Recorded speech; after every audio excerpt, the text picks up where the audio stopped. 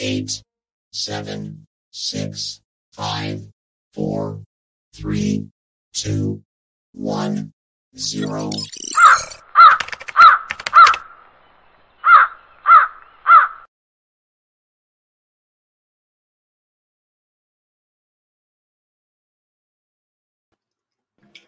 Good evening. Welcome to the 12th Dimension stroke Scottish Paranormal Podcast with me and the amazing Chris Meek. All right, Andy. Yeah, right. Oh, hi, everybody in the chat. Just open my mouth and it rolls out. Could be anything. Just thought it was something nice. Oh, right. So, do you want to kick it off, Chris? Yeah, so we kind of thought we'd have a bit of discussion on Skinwalker Ranch. We're no experts in Skinwalker Ranch. Just want to put that out there. So any mishaps or slightly wrong bits of data, we'll take it in the chin because we're no experts. But the kind of thing I want to talk about is mainly a wee bit about the series Skinwalker Ranch, and then some of your kind of even thoughts and theories on it. You'll probably have a lot of yourself in the chat as well. So initially, we'll maybe talk a wee bit this week about the history, or just like the kind of original story of Skinwalker Ranch, feed in as well for the chat. And then the weeks subsequent after that, we'll do a bit on Series 1, a bit in Series 2, and a bit in Series 3. So this week's mainly a wee bit about the background to it, plus we'll just have a general chat about everything. That's all right, Andy? Yep. Sounds good to me. So, yeah, so I was just getting everything, all the levels ready and what have you. Make sure everything's in front of me and not at the side. Right, so we're gonna start off with a couple of our own bits of stuff and do. You said about doing like a paranormal roundtable with a Q&A, didn't you? Yeah. So do you want to do that first and then towards the end go into Skinwalker? Yeah, if you want, yeah. Do you want me to tell that story we spoke about earlier on? Yeah, because do you know, since you told me that was what, before Christmas, wasn't it? Yeah. It's just been, I just need to know the full story. It's just one of them. Have I froze? Yeah, it'll be all right. It'll kick in a second. All right, I'm still there, yeah? Yeah, that's fine. So, there we go. It was actually before I was doing one of the podcasts with an author who was writing a book on Robert Kirk. So Robert Kirk, if you don't know the history of Robert Kirk, I'm sure quite a lot of you do. He was a reverend in a town called Aberfoyle, which is akin to the fairy lore, and he was a kind of paranormal investigator these days. the original kind of fairy tale story is the fairies kind of take him away to like fairyland or whatever. There's quite a lot of different theories to it. He wrote the Secret Commonwealth. So, cut a long story short, I had the author back on again. She's writing a story, a biography about Robert going back, researching all his stuff, researching all his diaries, researching everything. So it's quite interesting. So just at the same time though, round about the same vicinity, not too far away, you're probably maybe, as the crow flies, maybe about 30 miles away in the same type of vicinity. I got a message of a guy who told me a story, and in the actual email he told me it was a dryad. He said it was, right, and I had to look up what a dryad was. I know like different names of certain things, but a dryad it was one I wasn't sure of. So it was some type of kind of fairy type being. So the story goes that he was on this was only, if I can remember correctly, I'm sure it was only 2015. I'd need to double check the times, but it's no long ago anyway. He was driving on the A9, which is one of the key main roads or motorways that goes right up the central of Scotland and up in the Highlands. So this was between Stirling and Perth, so it's still quite in the central belt. It's not too far away. He was driving up, and he was driving on one of the back roads just off the main carriageway. During the day sighting, driving along, and he had originally seen something coming towards him. So it was like a kind of shape coming towards him to start off with, and he seen it was either a falcon or not a falcon, but being like a sparrowhawk or something. You know what I mean? So it was like a bird of prey, a smaller bird of prey was going straight for this thing. And this thing, he said it was windy, but this thing, he said it was going against the wind, and it was coming straight for his windshield in his car, or his window in his car, his front window in his car. I say windshield, that's more like an American term.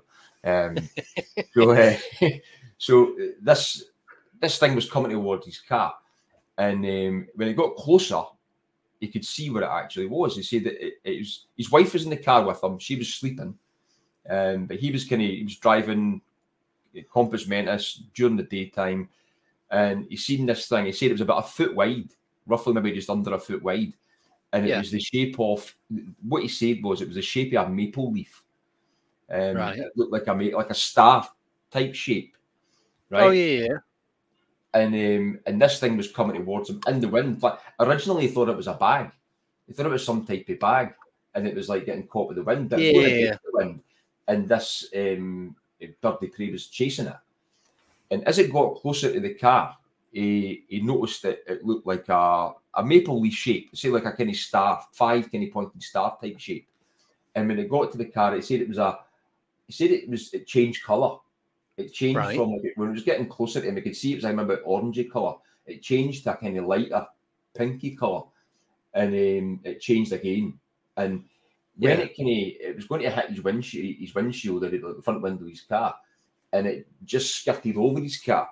It didn't actually hit his windshield. It was like the wind obviously kind of caught this thing and took it over. And it's like aerodynamic sort of thing. I'll get to the description of it now, but on the other side, he slowed down because he thought this thing was going to hit his window. And there was a car coming the other way, and he said they slowed down as well because they seen the same thing. And but they never stopped; they just kept going. But they actually slowed down because they could see it. And what he described was, he said it was like a shape of a maple leaf. It was wings, and he said in the middle of it it was a man. He said it was like a really, really small, like stature man, like white in colour. And he said that the way he described it, he said if you've seen Guardians of the Galaxy, you get the thing Groot. It was like the tree type thing. He said it kind of looked like that, but its head was kind of like was flat at the top. He could see features in it. He said it wasn't. It was more kind of smooth, but that type of shape is kind of Groot. But it was like white and kind of colour in the middle. And he said he could see muscles on it and stuff like that. He said he could see like legs in that, and this thing was like the actual wings were attached to its hands. And he could see the thing as it went over the windshield. It was wincing for the fact that it thought it was going to hit it. It thought it was going to like hit the car. Plus, at the same time, you could see the horror in its face with this bird chasing it. It was almost like this thing appeared and managed to come into reality or whatever else, and it was all of a sudden it was getting caught up in whatever was happening. I was just hit this car, plus this bird was chasing it. So, but that was a story. I mean, he's seen this thing. He said it was absolutely nuts. I think he only told his wife and one other person. Right. But aye, so that was generally the story it was. I mean, but it's just a pretty strange encounter. But he said he could see it up close. He said it wasn't a bird. It wasn't some kind of marsupial that flies or anything like that. He said it was definitely in the centre of this, in this mass of wing. It was a definitely body of a man with muscles and stuff like that. It was like almost like he said, it's like when you see these statues of the kind of Greeks with the muscles and that. He said it was like that. Yeah. But his head was kind of a funny shape. It was kind of like a normal shaped head, but cut off at the top, almost like that kind of Groot. It was kind of flat. That's why he described it as that. That's quite an interesting story. It's just a kind of weird one for that. But that's it. I mean, up there, that area, that kind of whole area is like it's on the same kind of hill range as where like the kind of whole Robert Kirk thing and all that kind of is as well. It's probably even 30 miles. It's probably a lot closer than that. Yeah. But aye, so strange story. Have you had any more like that? Or anything similar? What was the other one? No, off the top, any in mind? What was the other one? Oh. Yeah, I knew I should have wrote it down. So was that not the story? Yeah. Oh, all of it. No, I'll come back to you. Chatting. Yeah, it's right. If you remember, we just jump straight back to it if you want. Yeah. Because I know there was another one, wasn't there? Because when I was on the phone to you and was chatting about sorting this out, you told me that one, and there's something else, but I cannot remember what it was. I can't remember what that one was. No, sorry, folks. if one of us remember, then hopefully we'll get the story. But if not, you ain't getting it. Simple as that was quite a strange one because it just came through at the same time where I was doing that, and it was totally it was just a kind of odd one, you know what I mean? But the guy also said as well his friend had seen, they worked near that vicinity, and his friend had seen like a UFO type thing in the same area as well. It was more or less in front of like an orb or lights, and he showed me pictures. He actually sent me pictures of it as well. Yeah. I'm just bamboozled with the other one. You sure it was me that told you? Definitely. Yeah, because it was in that one phone call when we were sorting everything out. Because I rang you back, didn't I? Because I was dropping people off, and then I said I'll give you a call back on the way home. I need to remember. I don't know. Sorry. I don't know. But anyway, right. So I've got a bit of an update. It's what I was just talking to you about. So for you guys that know, Jessica Jones did a remote viewing on me because I've had a few weird things going on with UFOs and finding that implant in my nose and a few other, like having lucid dreams about going up into the spacecraft and all these like Star Wars things going on above my head. So she actually sent me the data, I'll show you, of what went on. And then somebody's explained to me what it all means. So what I was told to do, apparently most people have the ability to do this. So I printed 2 copies off, put them back to back and laminated it. So if I spill anything on it or anything else, I've still got the email, so it's not too bad. But if I ever lose it, then I've still got a decent plastic copy of it. So put my hand over the reading and then see what I can pick up. But because just talking to you about this, wasn't I? I've been listening to the binaural beats, for about 2, maybe 3 months now.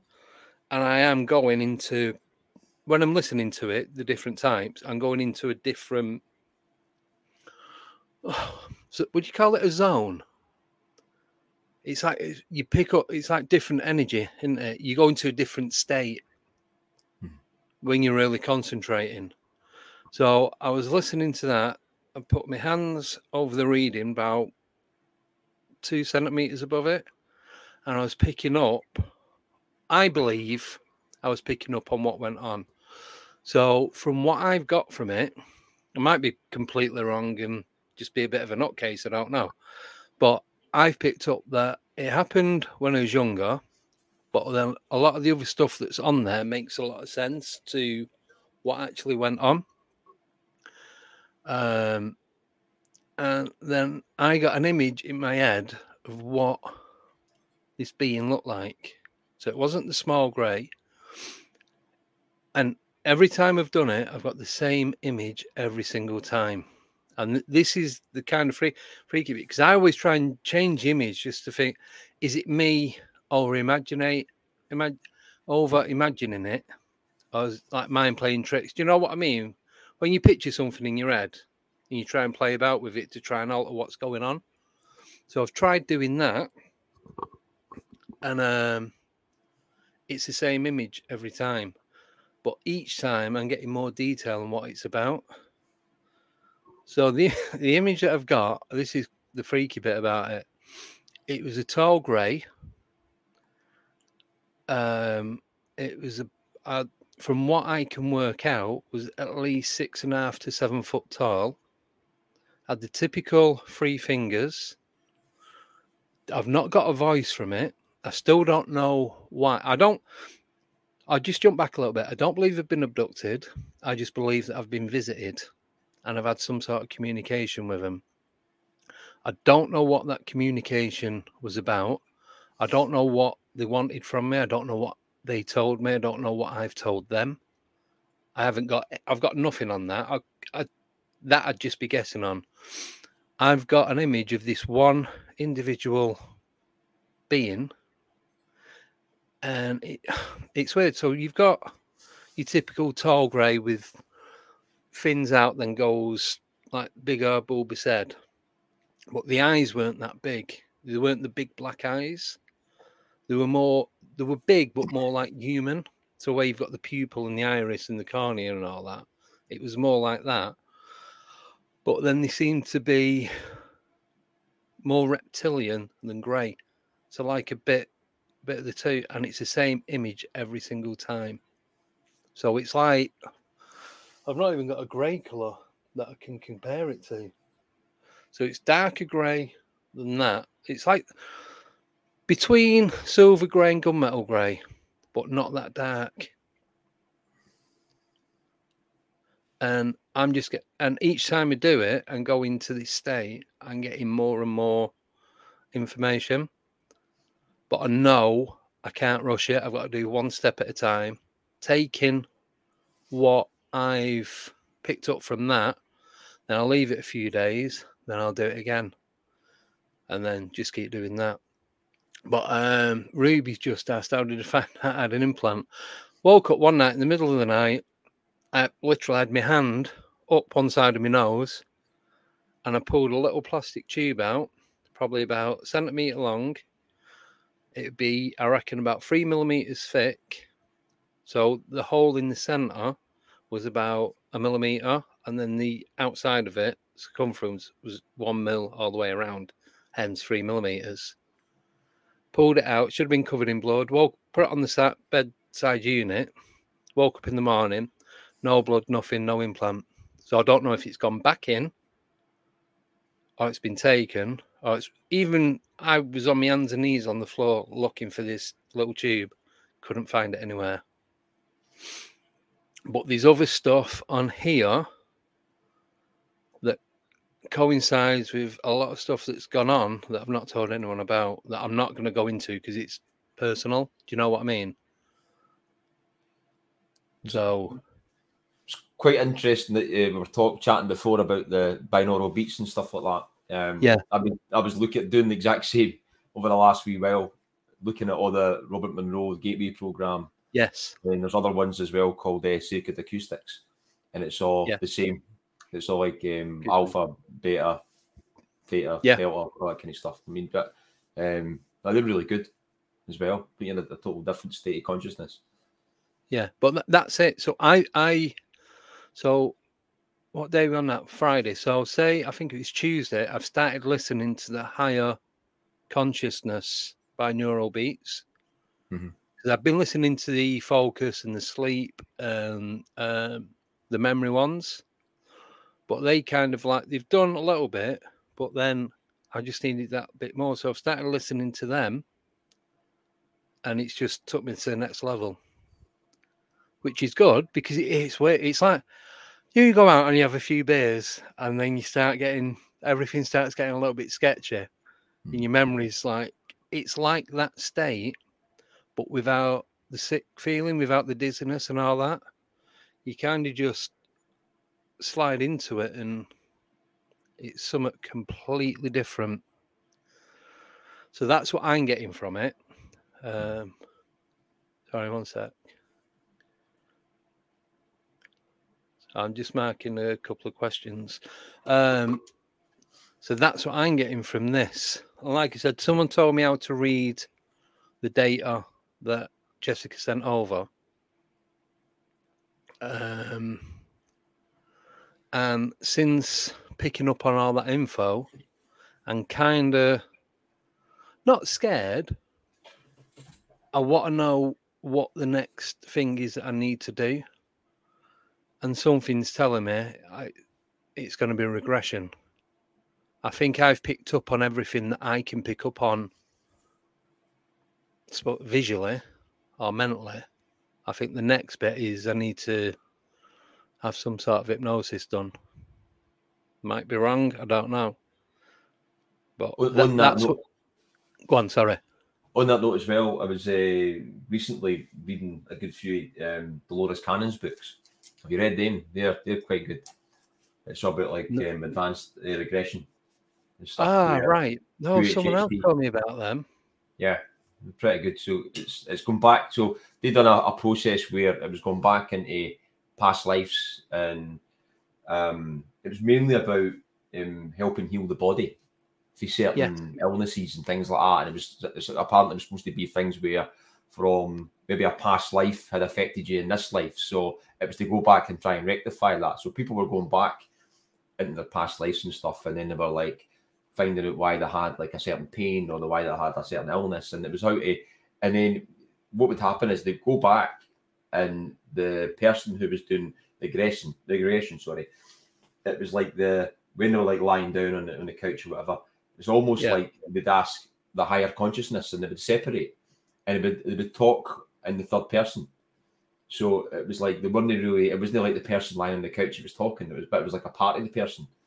And then, but they could ask. They found out they could ask a lot of different stuff as well, like knowledge, for the ether or wherever else. You know what I mean? And then it then delved into a lot of abduction scenarios and what the actual kind of plan is and all that kind of stuff. It's quite interesting. Like, quite a good few books out. I've just kind of started delving into some of them, but I mean, it's worth. If you've not looked at that kind of side of it, it puts a totally other. I've been quite into the whole consciousness side of the abduction scenarios and stuff like that. And this takes it to a kind of another bit of level. You get more kind of information. But I'm not getting anything that was abducted. There's no. I don't feel any negativity from any of it. Not at the moment, anyway. I just think it was visitations, whatever you want to call it. So, and I've also been told that I've got missing time, which doesn't surprise me. I kind of had a feeling about that, but it was one of them. Joe, you're not 100% sure. Yeah. So I'm just going to have to. All I can do is just do a little bit at a time and then update as I go if anyone wants to know. So Ancient Ruby just put another question, well, a comment in there just saying if the implant is taken back, you're more likely to get another one. Oh, yeah. I was just about to put that up then. Yeah. So reading subtitles there. Yeah. Can you do sign language? You could be the little guy in the corner doing all the signing. Yeah. So yeah, if anyone's got any questions about anything, just put them up and we'll go through them as we get them.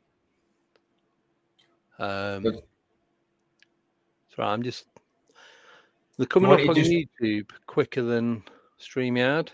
I'm saying, do you want to just talk a wee bit about Skinwalker now, and then we can just jump about, or? Yeah, we can do. Or do you want to do just?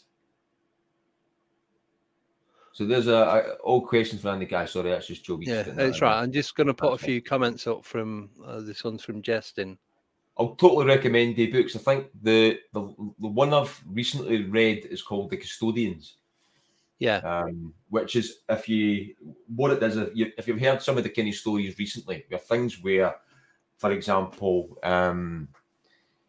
things that's coming out for people like John Ramirez, the CIA guy. Oh yeah. Who's an experiencer. So some of the stories he's coming out with,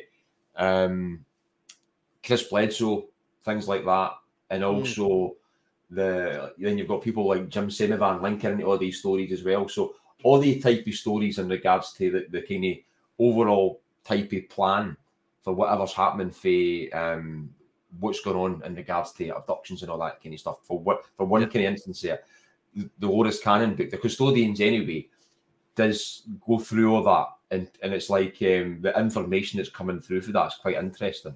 You know what I mean, it really is, and it goes into a lot deeper, but it all totally links, and it links into other stuff as well. So I've been going through quite a lot of times. Like I've read all the Robert Monroe books for the Monroe Institute. They're really interesting as well, about out-of-body experiences and that. But he goes into all the kind of planes or dimensions, whatever you want to call them, but it links into all that as well, where people coming back into this plane to help, they need to manifest a body and stuff like that, and some come through as these other beings or whatever else. That's what has taken it, right? And that's back, he's gone through these kind of stories from the mid-50s up until kind of obviously when he finished writing his books and stuff.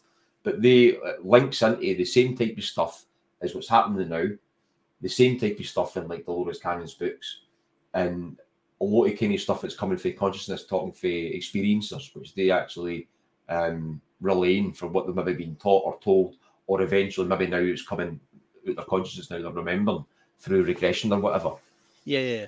So it's really, really interesting. You know, I mean, I find that bit like really interesting, way, especially to do with like astral traveling, and it's just totally all linked, and it kind of, I mean, it's funny to even, you couldn't even imagine now going back maybe like 15 to 20 years ago, maybe even as far as that, when people were still thinking it's a lot of different separate things. You maybe got life after death. You've got UFOs, you've got ghosts, you've got like high strangeness, and you've got cryptid. Didn't get me wrong, there is some, you probably get some series where these things will be separated, but there's so many links that pull all this stuff together. It's unbelievable. Yeah. But with you saying about astral travel, it's one thing I forgot. Listening to these, like the binaural beats and I might get this wrong, but someone will probably correct me. Is it the psychedelic binaural beats? They're the ones that are a lot more intense. That's where they play different tones on different sides. So you do have to have like headphones or earbuds in. So what they do is they kind of bring the two hemispheres of the brain together. Yeah. And focus up on that. Yes. Yeah. I said that's what someone was telling me, because I'd not heard about them till about 6-7 months ago. It wasn't till summer that person that mentioned them to me, I'm like, don't know what you're talking about. It was one of them. So then I said, just started listening to him. Sorry, go on. Going back to Robert Monroe. We'll talk a wee bit about Skinwalker in a wee bit, but I mean, and the Robert Monroe stuff, when they were developing a lot of their kind of things with the Gateway program, and it was all to do with binaural beats, and they knew with the brain patterns and all that kind of stuff, where they could get people to these levels and stuff, and they even helped develop these like Hemi-Sync stuff for like the government, when it was like when they were doing a lot of remote viewing stuff, because when you had like people like what's his name again, Moorhouse, when he was involved in a lot of stuff with the remote viewing programs, then it was Robert Monroe helped develop stuff it made it slightly easier for people to try and kind of get into. Right. You froze. Yeah. Still there? Yeah. Sorry, you just froze. Yeah. It's right. Right. I've just found what it was. It's isochronic tones. Isochronic? I'm sure that's how you say it. And they're the ones that are like at a higher level. But I felt that when I'm listening to these, when I come back, I just feel that I want to detach from my body. So say I've been listening to it for like 15, 20, 30 minutes. When I come back into myself, so to speak, I kind of feel then I want to... It's like... I can't think of the word. It's like can't escape from your own body, but I feel like I need to. Yeah. Does that make sense? Yeah. I know what you mean. Because it wasn't until I started listening to this stuff that I've started feeling that, and it's the strangest feeling. Yeah, isochronic tones. The gateway process is quite good because it takes you through stage by stage, right through it. Yeah. My problem with it is I try it too late at night when I'm tired, so I fall asleep.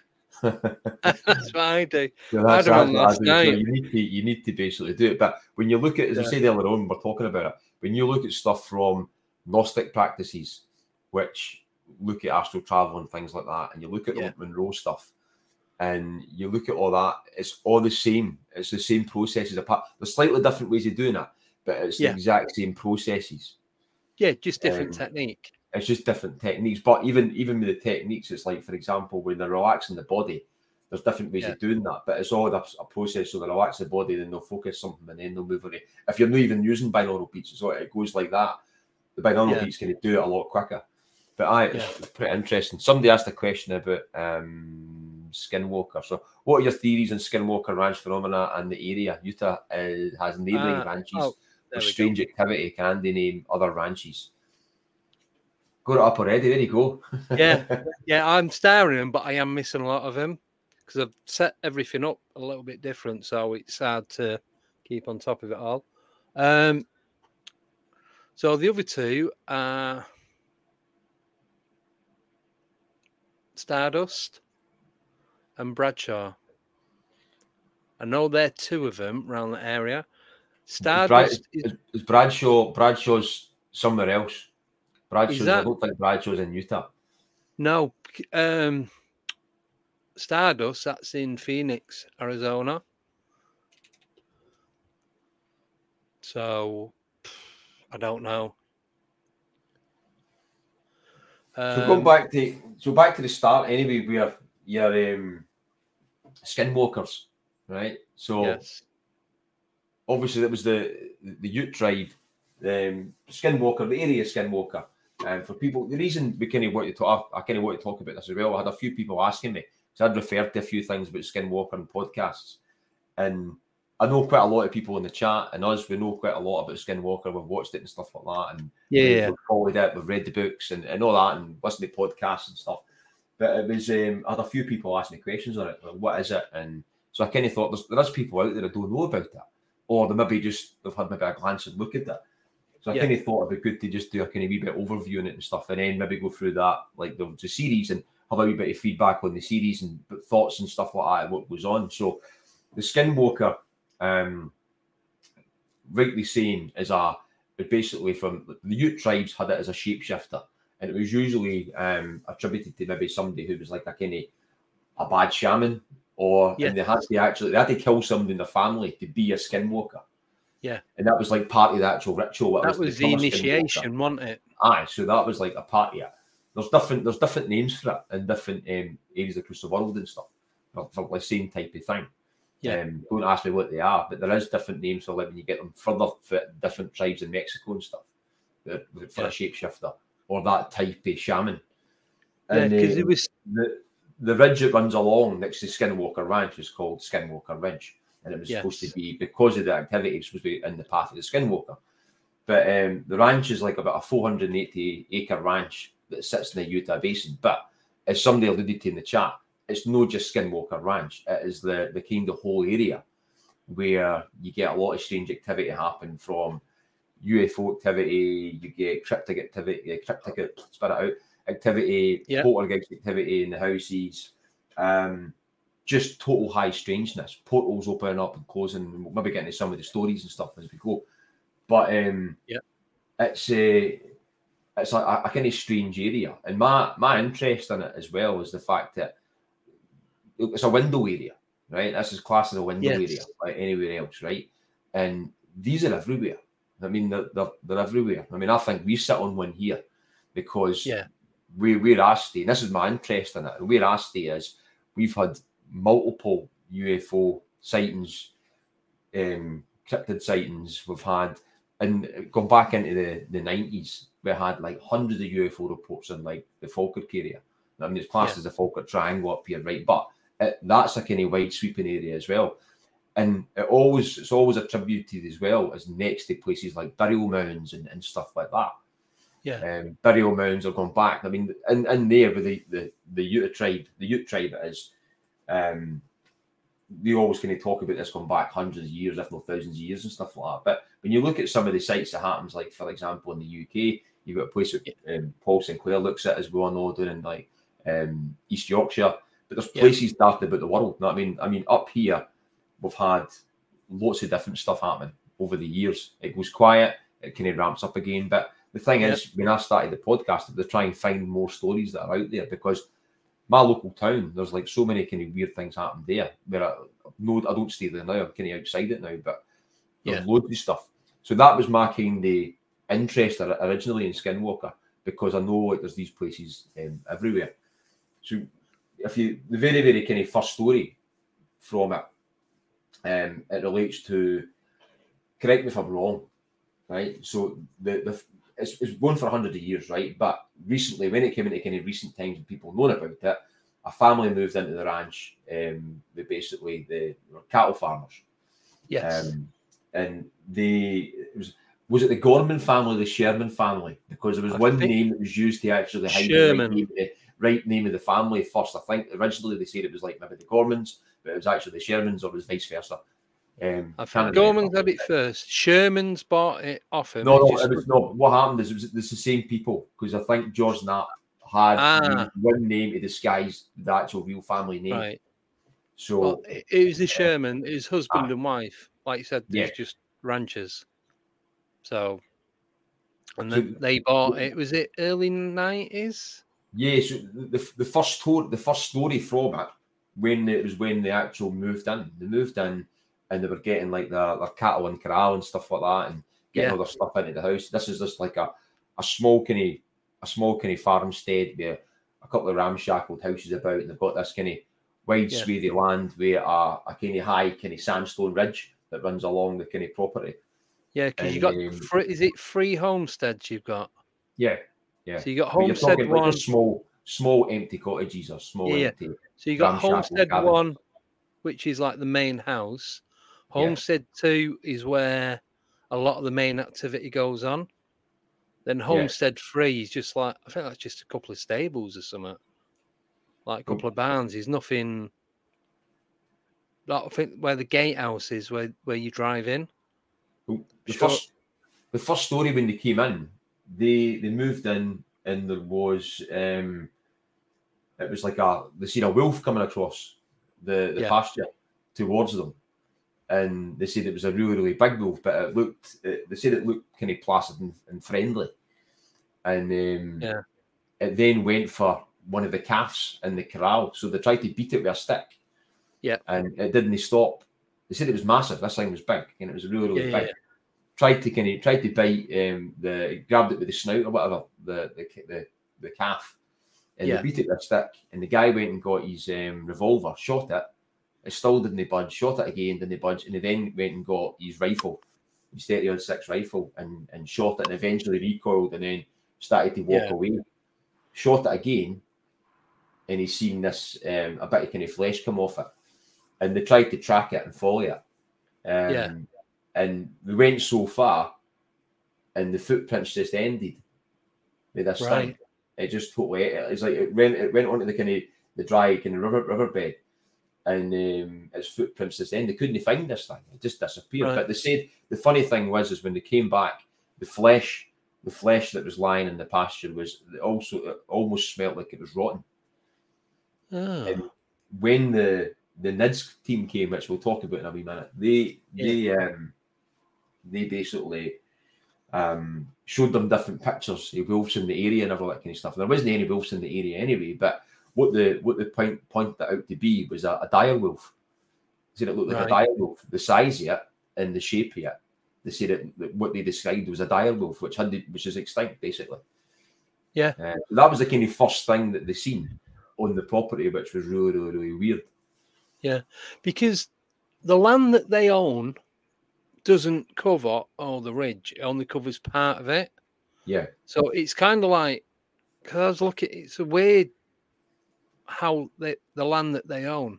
So it's like a big rectangle. Then you've got like a piece in the top right hand corner, a big square, which it's only connected by like if you when you draw it as a shape, it's just connected by the two corners. But I forgot where I was going with it. Oh, you saying about the footprint? I know there's a canal that runs through it. Well, it's like it's a river, but I think the river kind of dries up. They call it a canal, and it's not that. Parts of it's not that wide. It's only like 3-4 foot wide. Yeah, it's like it's a burn. So you could even I could jump it. But it's just you've got, because there's a lot of rumbling.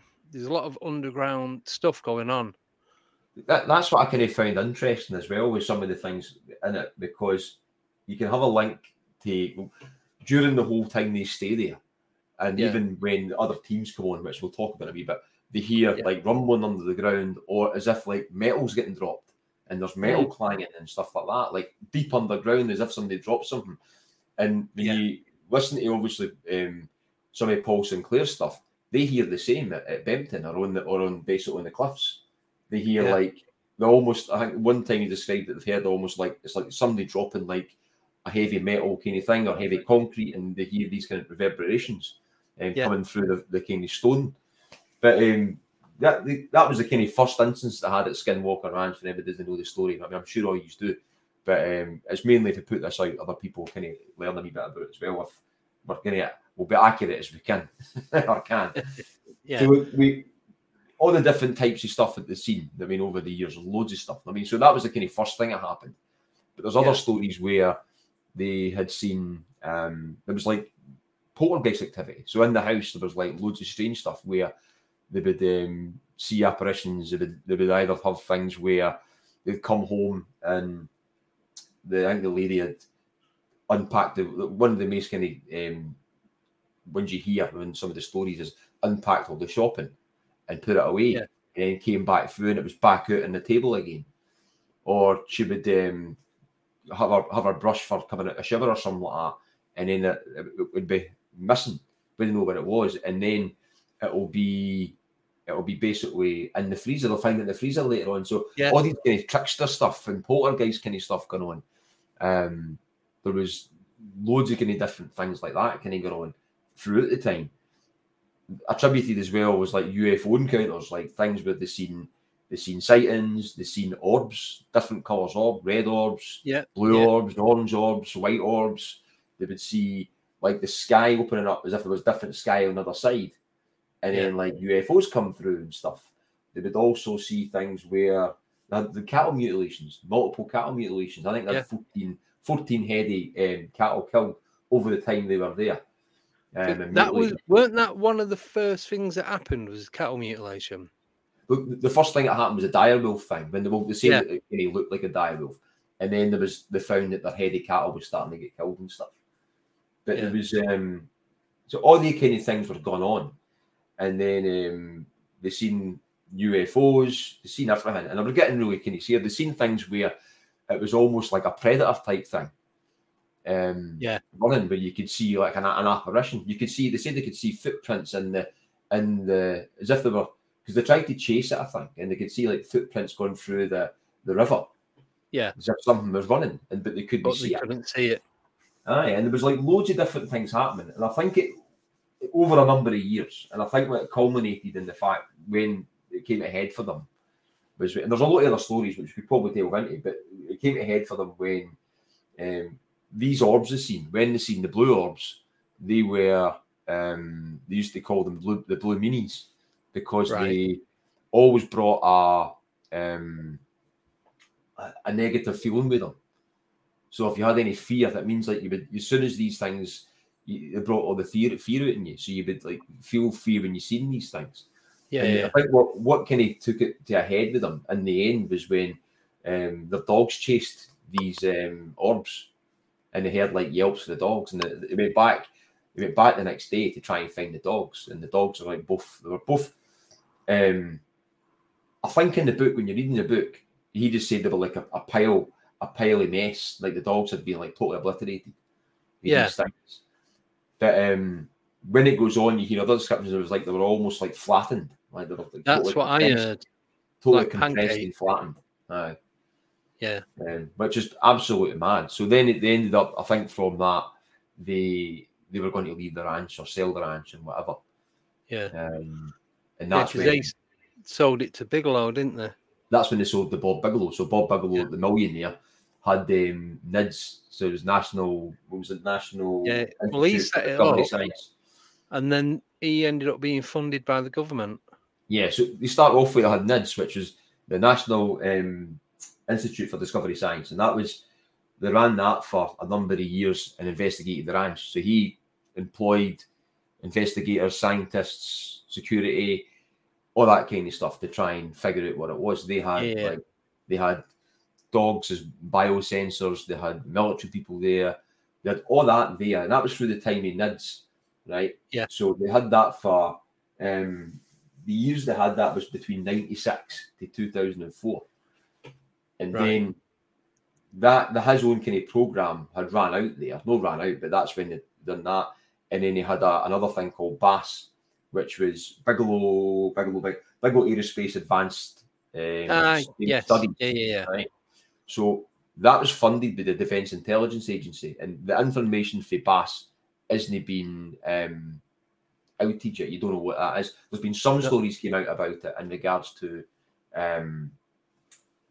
the book that came out, Skinwalker's Repentican. So some of the stories came out with that. Yeah. And that during the times anyway, in the NIDS time, some of the strange kind of stories which but I quite liked hearing. It was the one where there was a scientist and there was like somebody else there, and they had like a night vision goggle.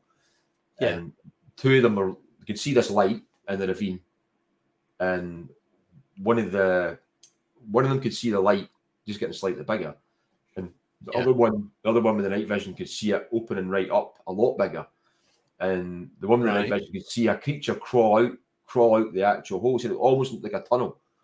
Yeah. And they seen this creature crawl out it and then run up the side of the kind of verge. Oh.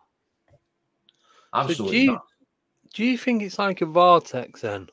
It just happened that ranch was built there before anyone knew anything about it? I don't know. It's a funny one, because when you get into the whole kind of Curse of Skinwalker, the series, and what they find there, it's interesting. And then like John Alexander, who was a colonel in the American kind of military, and he worked in the DIA program with BAS. Yeah. And he stated it was a portal. That's what he said. He said it's a portal. The area is a portal. But you get so much different stuff coming through. I mean, all that weird kind of phenomenon they had, and then with things like that, a creature coming out running through. They've seen things where they've seen creatures in trees and stuff like that. Yeah. And they couldn't see it, but they could hear it, and they could see its eyes, and they could see it. They shot it, and they could hear something dropping out the tree, but they couldn't find nothing. And they seen footprints. The footprints they seen when it was light or whatever. The footprints they seen, it was almost like dinosaur footprints. It's bizarre, absolutely bizarre. They said it was like three-toed footprints, like dinosaur. It was almost like dinosaur footprints. The one thing it fell out the tree. Yeah, it is strange. It's because I've been watching it over the last couple of days, first season, and the guy that has it now, that Fugel, he was saying that when Bigelow had it, there's a lot of stuff he had to sign, so like Official Secrets Act, and then a lot more stuff between him and the government, they rated it or classed it as classified, so we'll never ever find out what's gone on with the experiments that have happened there. Well, I think when we get into the series, there's things in the series where I think. So what happened is when it came towards the end of the process with Bass, I'm sure there was somewhere along the line where Bigelow didn't get totally paid for what he did, so he held back the information, some of the information and the data that he got for all the scientists and stuff like that. So, but obviously maybe some of it was classified or whatever else. But when you go to some of the bits in the series and they're pulling people in for the past who done investigations and stuff, there's things where you can almost see them getting nods and winks for look at this or look at that, and it's like, oh, we're going to look at this time because we think this is here, but you can tell that somebody's probably potentially gave them a nod and a wink. Oh yeah, definitely. It's like with is it Travis Turner, Travis Taylor, aye. Travis Taylor, that's it. When they go and they're checking the radiation levels, and he ends up with radiation burns on his skin. Yeah. So it's like, why would they go into that area at that time? They must have known that there's something going on, because they keep going on about as soon as you start digging anywhere on the land, that's when the activity starts kicking off. Yeah, that's I find that quite interesting as well with the whole thing with that. So let's say they were told when the Shermans or the Gormans, whatever the right name is, Shermans, I think. Whenever they bought the property, the past owners said to them, you can't dig in the land, or like, you need to contact me if you're going to dig in the land, or something along the lines. And so that was quite strange. But I mean, it's all that kind of stuff was going on, and there was like things as well where during the Bass process, when when NIDS were in investigating it, and there was things where they had cattle mutilations happen. So there was like ones where they were checking the head of cattle, and a calf, they tagged it in the ear, they walked up into the other pastures, they came back, it was only 40 minutes had passed, and this calf was sitting stripped to the bone. I mean, there was loads, there was no blood in it, there was no blood anywhere. The calf was stripped to the bone. It looked like it had been dissected elsewhere and then put back down. And then only 40 minutes had passed. And so that was kind of an odd one. And there was things like that happening. But during all that process as well, and it actually kind of came home to me a wee bit when they were talking about different orbs and stuff.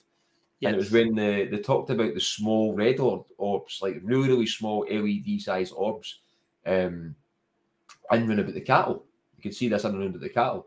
And it was that kind of triggered a memory with myself, because I had seen something like that back in the day and I totally forgot about it. Right. And I've only heard one other story with it as well, which with Paul Sinclair as well, where somebody else had the same kind of thing. It was hugging the ground, this kind of small red LED. There's something about a question in there. Yeah, it's right. I've got a few. I thought if we do the questions in the second half. Yeah. That was it. Ruby's spot. It was dissected elsewhere. But it's like you said, how do they know to be in that area at that time?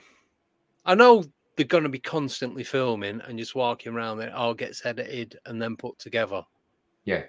But how many cameramen must they have? I'm not saying that they're just going to be walking in one area. They're going to have like 3 or 4 people in different areas.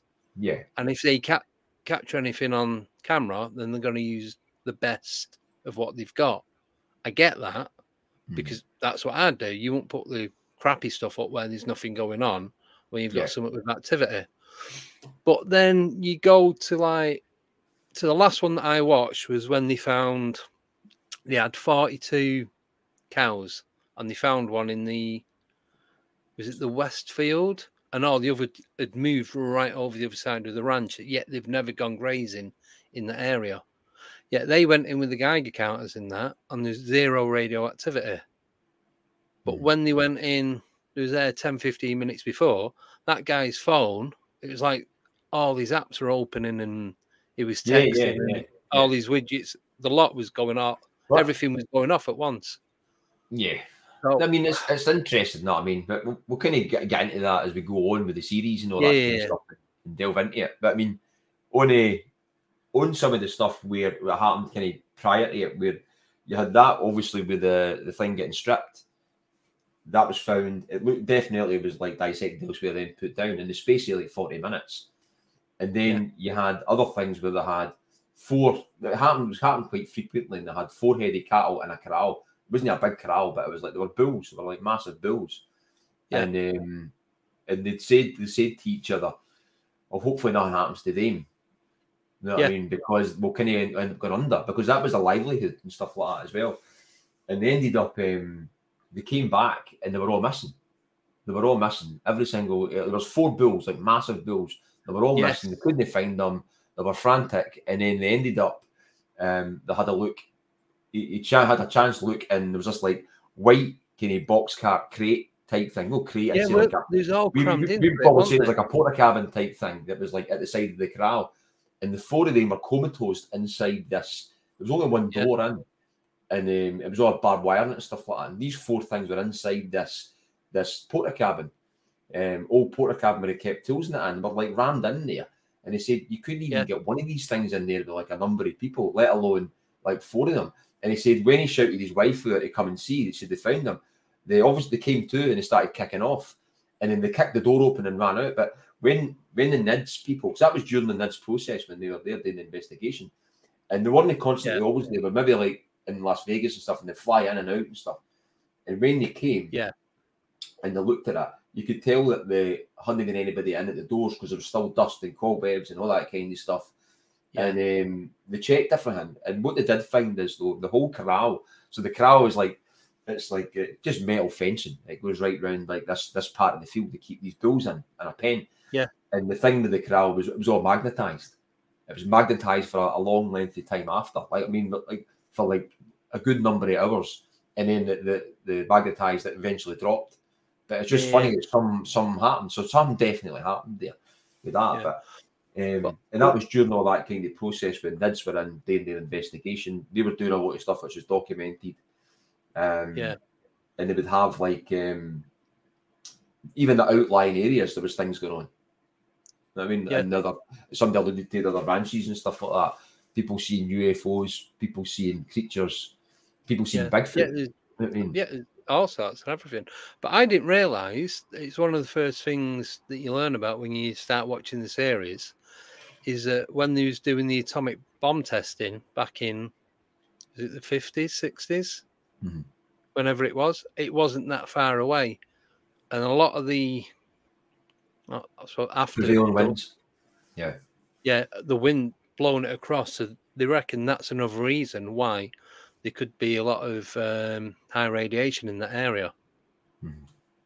I'll tell you. Well, the thing is though that the radiation is transient, so it moves, right? So the thing is when we dig into the series and that, it's like it's transient. So you have radiation that will appear, and you have electromagnetic radiation that appears and spikes to a high level and then cuts off again. And that type of radiation as well can that's what the type of radiation that affected like Travis Taylor a number of times, and affected what's his other name? The guy who got it in the back of the head.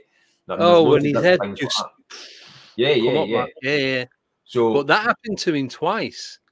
That first one happened and nearly killed him, and then there's all them spikes that were going on with all the different sound waves that were going on. And it started doing it again. He went to hospital, and then it calmed down. As soon as he took him out of the area, apparently it calmed down. But that's kind of what the interesting thing I find about it is when you look at all the things that happen, like they're digging on the property, so like they call it poking the bear or whatever. And it doesn't mean to be like when they're doing the series, but even in the past, if they were digging, they were doing X, Y, and Z, it might generate activity, right? If these places are elsewhere, so if you've got a window area which is sitting in your backyard, or like maybe let's say for example here, there's a window area which I think in like the Bathgate Hills, or maybe it spreads maybe a lot of different kind of geographical area. So how do you know that when you're maybe building that house along the street and you're digging up, or there's people digging up the roads, or you're running a motorway down somewhere? That's not causing something, but you don't notice it because you've not got a wide expansive area where you're looking at the sky and anything like that. So I mean, and that then there's that might be a focal point for when you've got a UFO flap somewhere, but then it's a case of, is something else causing it? You know what I mean? So it's something like poking the bear for this to happen. But it's funny because you end up getting into the whole kind of scenario where, like, the baiting UFO scenario, because people trying to bait, like, you've heard of the scenarios with people baiting UFOs with certain frequencies and things like that, like with certain frequencies. But that it's strange that you're thinking that you could actually bait a UFO with certain frequencies when they're supposed to be like highly advanced technology and stuff like that, highly advanced minds and whatever else. But there has been talk of that about like baiting UFOs in with certain frequencies and stuff like that. Yeah, well, that's one thing that they were saying, that once they started doing like the drilling and digging and that, it was causing activity to kick off. But it's like, so I don't know if it's the same where you live, but I'm like on the outskirts of Northampton. So 5 minutes away, I'm in the country. It's like just little villages here and there. But they start there's one place where they're building something like 20,000 houses. And it's not farmland, it's not woodland, it's just crap land, basically. So you can't farm on it. No trees, it's just like wasteland, I suppose. So what if there's something there, like you was just saying, and then they start digging it up for building on? You think how big a space they'll need for 20,000 houses? I don't know how big an acre is, so let's say it is 100 acres. I guess I ain't got a clue. So if a certain point of that has a certain type of energy, as soon as they dig it up, then that's going to cause other things to happen, like it would on Skinwalker, because we don't know where these activity points are, do we? Really? See, that's the thing, though. Like some of these places where we don't know where they are, right? But some of these places are always attributed to this there, right? At Skinwalker, there's a bit up in the hill in Skinwalker where there's like it's almost like a portal, rowy stones, like a swirl, like a portal, and that was always like depicting like a portal or something like that, right? You get that, you still get that in this day and age. You get it in Celtic mythology and stuff as well, where you'll get like, it's almost like a portal and stuff like that. There's one up in Bonnybridge, up the back of Bonnybridge, where all the UFO sightings back in the day. It's like petroglyphs and stuff, right? So the interesting thing is what I kind of think as well. Up for me, you've got the Bathgate Hills. You've got like a 5,000-year-old burial mound up there. If not, it used to be a henge, right? Next to that, you've got more burial mounds. Up there, you've had umpteen UFO reports. You've had cryptid sightings. You've had just some of the craziest things. I mean, there's one, I've probably relayed this story before, but I was up there with the story with the Silver Man when somebody seen like a cryptid, cryptid up there, right next to burial mounds. I had some type of kind of, in the same vicinity, I had like a kind of Oz Factor effect 20 years prior. And when I went to interview the guy, that's when I realised it was like the same place, right? Right. And the interesting thing is when I was up seeing the area and I was taking pictures, and I bumped into a couple, and I'd said to the couple, I'd kind of made an off-cuff remark about the Silverman kind of thing to see if they knew about it. And they told me a story. They basically turned and said, well, what did you see? And have you seen something? I said, no, a guy had said he'd seen something back in the day and told me about the story. And they said, well, we've seen something. And I thought they were going to tell me a cryptid story. But they'd actually said they'd seen like a large sphere, a large white sphere, right? Gone down behind the hill. Right? And then, which was only, like, you're talking, this was January. They said they'd seen that in October, right? There's other stories of people seeing like big spheres at that area as well. The guy also said, he stays on the edge of Bathgate. The guy also said that he'd seen like a massive black triangle, like one of the ones you hear about, like where it's like the size of aircraft carriers, like aircraft hangar. He said he's seen one of them above Bathgate going into the cloud, and it pulled the cloud with it. There's been the next town over for that, for example, you've got like Armadale, my old kind of town, numerous stories in there. The guy had seen like some kind of oblong Toblerone shaped triangle craft sitting in a field, hovering there for like a good bit of time. Called the police. The police came. right? Yeah. And the thing left before the police came, but this guy had missing time and all that. You've then got 10 miles for there. You've got the Bob Taylor incident, abduction, the whole guy in 1979, I think it was, where he seen a UFO land, and it was a forestry worker, UFO land, things tried to abduct him like that. Another 10 miles from there, you've got another kind of thing as well. So you've got this whole vicinity where there's loads of things happening in the one small area. You've got another, like, 15 miles other way, you've got the whole Falkirk Triangle and Bonnybridge, where all the UFO sightings back in the 90s, there was like hundreds of them. So that's where I kind of link it in with the stuff that can we look at or whatever, or even your area, because there's that much stuff there. It must be a gateway of some sort. It has to be, because how would you have so much activity in like a condensed area? Why would it not be like spread about? Mm-hmm. So yeah, totally. It's funny because my wife isn't into this stuff at all, right? Yeah. She'd just rather know. She'd just rather know, right? I'm not saying she didn't believe it. She would just rather not know, right? So when I told her about the story with the Silver Man and up in that bit, and yes, I'm talking about Bob Taylor. Yeah, that was a story. Somebody just put that in the chat. So the interesting thing about the Bob Taylor thing, right? When I met this guy who told me the story about the triangle and stuff, he told me as well that he said when he was walking away, he goes, "That's not the only story." Because when I was younger, I seen a classic UFO when I was younger, when I was with friends. It predated the Bob Taylor sighting with 2 years in the same area, which is quite interesting. There was more to it than that and stuff like that. But it was like interesting just bumping into this couple like in a January in the snow. I'm sorry, I'm jumping about a bit there, but no, you're all right. But so that's what I can attribute. There's loads of different stuff that goes on in the area, and it's like, what causes a flap? You know what I mean? Is it somebody digging up a motorway somewhere? Is it somebody putting up a new type of mast with a new certain frequency getting pumped to? Is it something to do with maybe nuclear material that's stored somewhere? You know what I mean, there's like all these different types of things that could potentially cause a flap or potentially cause a bit of attraction. Yeah, but after watching the Skinwalker series, it does make sense if it's the Earth's being dug into, because don't forget, they're not just digging a few feet down. They go like they go about 100, 150 foot, because I know they've got to check the ground to make sure it's not contaminated, and it takes about 2 years or something to do that. So I used to deliver to a company, and the guy was saying that's what they do. So when anyone ever has building permission, whenever anyone applies for planning permission, they've got to go out and check the ground, whether it's a big housing company or you just have an extension on your garage, something like that. Don't matter what it is.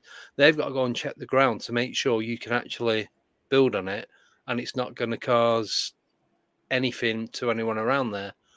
And it can take up to 2 years for it to come back with all the details that they need before they can give it the go-ahead. So if they're digging hundreds of feet into the ground, you don't know if they hit something, if they disturb something, if they could just be releasing a different type of energy into our atmosphere. And it could be that causing the activity that's going on. The interesting thing as well, which it's what I think about Skinwalker and other areas, is like the whole hitchhiker effect.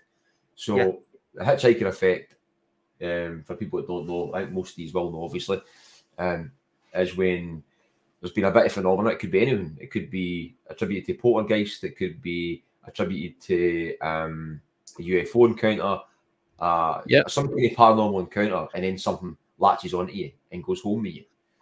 So we found this happening at Skinwalker Ranch. So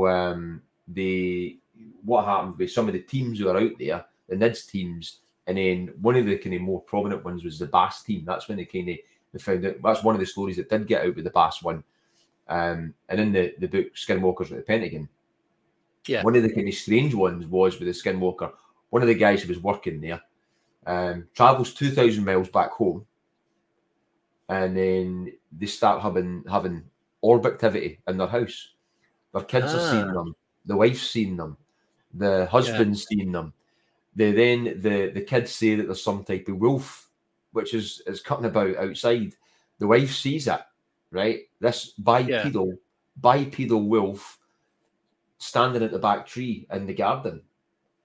And they go out to it, and the thing runs away bipedally, runs away on its two legs, and it's a living thing that's there. It's kicking up dirt. It's tall. And this thing runs away, and they had like multiple bits of phenomena at their house attributed to taking it from Skinwalker Ranch, and it was like latching on to them in some way. And they went and checked even this thing that was at the tree. There was scratch marks on the tree where this thing was. And it's interesting that there's a few other stories like that basically linked into people who like worked at Skinwalker, and this thing went with them. So either could be that's one of the more kind of crazy stories, but there was things where people were having poltergeist activity in their house straight away, kind of after it, where they'd have books flying off the shelf or a wine bottle flying off the shelf and smashing it at the wall, or kind of apparitions and things like that. Yeah. No, totally. Yeah. It's just, I don't know what it is, to be honest. I do think there's a connection between it all. But what's the connection? Well, that's the thing. It's $1 million question. I know. Does anyone have the answer? Right. Are we good to have a break? Yeah. Is that all right with you? Yeah. Cool. Right. So we'll have 5-minute break and then we'll carry on. We'll jump on the questions when we come back? Yeah. Yeah. Cool. Right, guys. See you in 5.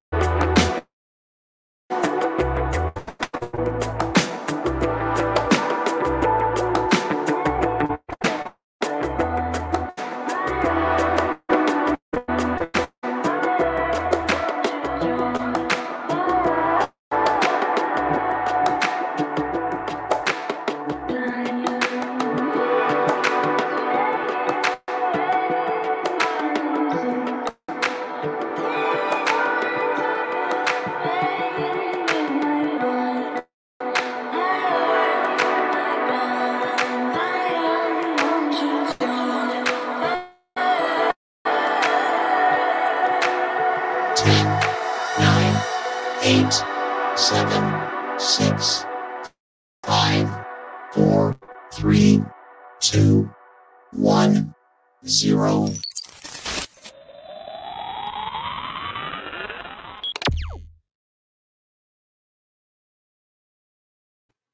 And we are back. Oh, that break seems to get less and less. Oh, he's gone. No, I'm just turning my heater off. All right, you're getting too hot. No, I was actually cold, but I've had it on. It'll probably maybe hear it through the mic, so I've just turned it off. Right. I've got a fan behind me and try not to turn it on. Converted my garage. So it's like... Right, so got some questions. So these are pretty much, some are about Skinwalker, but then it's about the other stuff we were talking about. So I'll start off with this one from Space Cadet. She wants to know, what's the artwork on the wall behind you? So the logo for your podcast? Yeah, so it's from a person called Karen Gilmore. She does some children's kind of artwork and stuff like that. And I found it online. Right, okay. I found it online a good number of years ago. I was thinking of getting a tattoo off it, right? What it is so you get Pictish kind of mythology and stuff. You get Kelpies. So a Kelpie is a kind of water horse, or it's a mythological creature. So there is like some of like petroglyphs going back. I wouldn't say it's more like stone carving artwork where there's like two kind of Kelpies. They don't look as detailed as that, obviously, but that's what it is. So it's like two Kelpies intertwined. So and not far from here as well in Falkirk, we've got the Kelpies. If you don't know what the Kelpies are, it's like big, massive horses' heads that come out of the ground. They're like huge. Artwork. Really, really cool. But that's what they are. So it's a kind of mythological creature. So that was I did ask Karen if I could use it for my emblem for my podcast, and she agreed. As long as if I ever made money, I'd give her some cash. I don't make money. So far, you've not made it. So she'd be very gracious to let me use it. Aye, so good question. Yeah, no, that's pretty cool. That. Cheers. Right. Next one is from. Oh, so this is from Warren. So I'm guessing this is about the remote viewing that I had done. So I kind of he's put. Does Andy feel he's ready for this? So it's like the progression steps of finding out what went on and why. I spoke to a couple of people about it, and they've all said that I just need to do it in my own time. Like I said earlier, not to rush anything. But it's I'd love to have all the answers straight away. But I think if it was to do that, it would mess me. It'd be a total head blow. Do you know what I mean? It'd be too much to take in all in one go. I do feel that I'm ready for it, but I know I need to take baby steps or whatever you want to call it. But it's knowing what level to go next, because I never thought I'd get the answers that I got. I was expecting to say, yeah, you've seen this, you've seen that, you got some missing time, blah, blah, blah. That's it. I didn't think it was going to be like direct contact. So now I don't think about it much because I've got a lot of other stuff going on. But I do think I'm ready. But like I said, I've got to do one step at a time. I can't just go in, suppose all guns blazing, and expect to know everything all in one go. It's going to take a long time, months if not years, I reckon. And I think the slower I do it, the easier it's going to be for me to mentally take it all on board. So yeah, that's it on that one. Sorry, one sec. Right. So the next one is from Nickname. She wants to know, what are your theories on Skinwalker? Oh, we've already done that one. Ignore me. Sorry about that. Right. Next one is from Joe. How far back does reports go from Skinwalker and the area? Have you got anything on that, Chris? As far as I know it goes back hundreds of years anyway. I don't know the reports, but there was reports of the Ute tribes and stuff like that going back. Yeah. But there was also documented. I'm not really sure. But as the series goes on in Skinwalker Ranch, because obviously it gets highlighted when the Sherman family are in there and stuff, and that's they kind of bring a bit of attention to it. But when the series goes on, there is discussions with people who used to work in the land before that family, and they also said something about digging in the land or some strange activity in the land and stuff. But I mean, the whole I think going in that whole Uinta Basin, there was documented loads of UFO reports dating back into the 50s and all that. There's things like that, and there was a few investigators off that area. One of them was a school teacher, as I can remember, who had done an investigation himself, and he went. It might have actually been. I'd say that older in the 50s. I mean, obviously, right, but I don't know when he was. I think it was maybe he was maybe the 70s or whatever.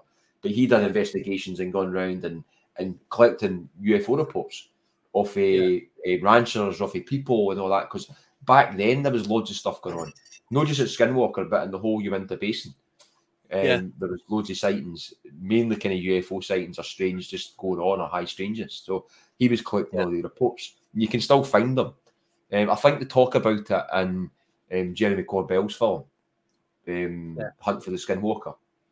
Right. But that's as far back as I know. Well, I know there's one part in it where an alpaca gets attacked and they get the vet in. That Tyler, is it Tyler? Taylor. Travis. Travis Taylor, yeah. Yeah, they're questioning about, does he know about stuff that's going on? He's been living in the area for the last 40 years. So this is going back to 2015. So however far back 4 years, I can't do the math, so I'm not going to try. And he used to go on there when it was the Shermans, when they looked after it. He'd go and check their cattle and what have you for them. And he was saying that even before they moved on, there was always strange stuff going on, but that was why the Shermans got out of there as soon as he did. But the people before that owned the house, like when they moved into the house, it had deadbolts on all the doors and all that. Yeah. I mean, every window, every door, every way in or out. Aye. Because didn't some have them on both sides, not just on one side of the door? It was on the outside as well as the inside. Yeah. Because they find a room, don't they? Yeah, but we'll talk about that. Smash through it, and he's like charcoal and bits of bone, and he's like, "There's no way in or out of this room." Yeah. So was something put in that room and kept as a prisoner and left to die? I don't know. It's a strange one. That one. But that's as far back as it does go back a lot longer than the Shermans, and I think that's more attributed to the Skinwalker Ridge in the area, the Uinta Basin, because there's been UFO sightings and all that kind of stuff for years. But then the whole Skinwalker thing dates back to the Ute tribes fighting with other tribes and stuff as well. Yeah, because that's where the name Utah comes from. Is one of the tribes that were origin to that area. I can't remember the Utes, Uhans or something.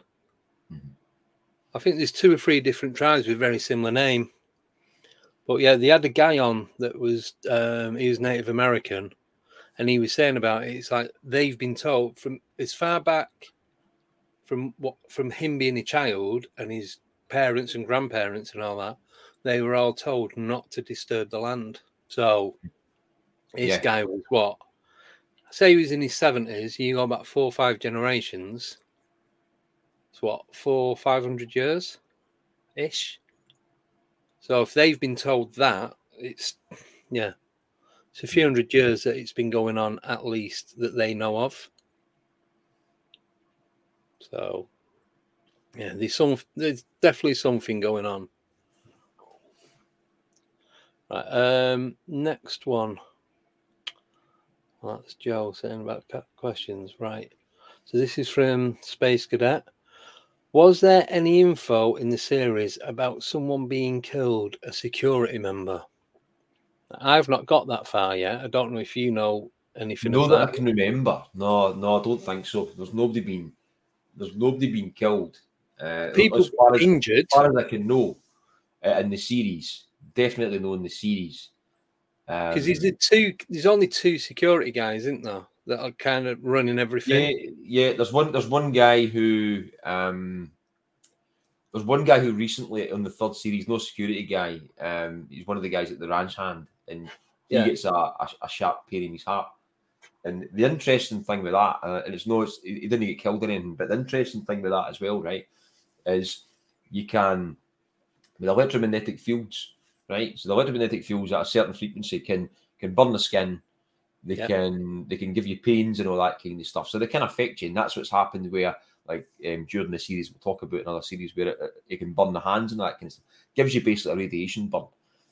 But it can also, with that type of frequency or technology, it can also affect the heart rate and affect the heart. Yes. Things like that as well. I know this, right? I know this because I'm electrosensitive, right? I have been since I was like early 20s, and it's like things like mobile phones, Wi-Fi, all that type of stuff, right, affects me. I can feel it. It gives me a sore head. I get migraines off it. So it's just basically a condition I've managed to live with. So I end up, my whole house is hardlined and all that kind of stuff. And I just try and, I'll use a phone, but I use a limited. I mean, I just try and control it and try and use as much technology, and basically wireless stuff affects me, right? And that's why I know a wee bit about that. I know about what it can do to me. You know what I mean? Because if something sitting in front of a screen, it actually affects. I get a rash on my face when I sit in front of a screen. Oh, right, okay. It's nuts. I mean, it's totally nuts. Similar sort of thing, I suppose, to what's been going on there. Yeah, I mean, it's certain frequencies. You know what I mean? Because that's when they're testing, that's why they wear the body meters.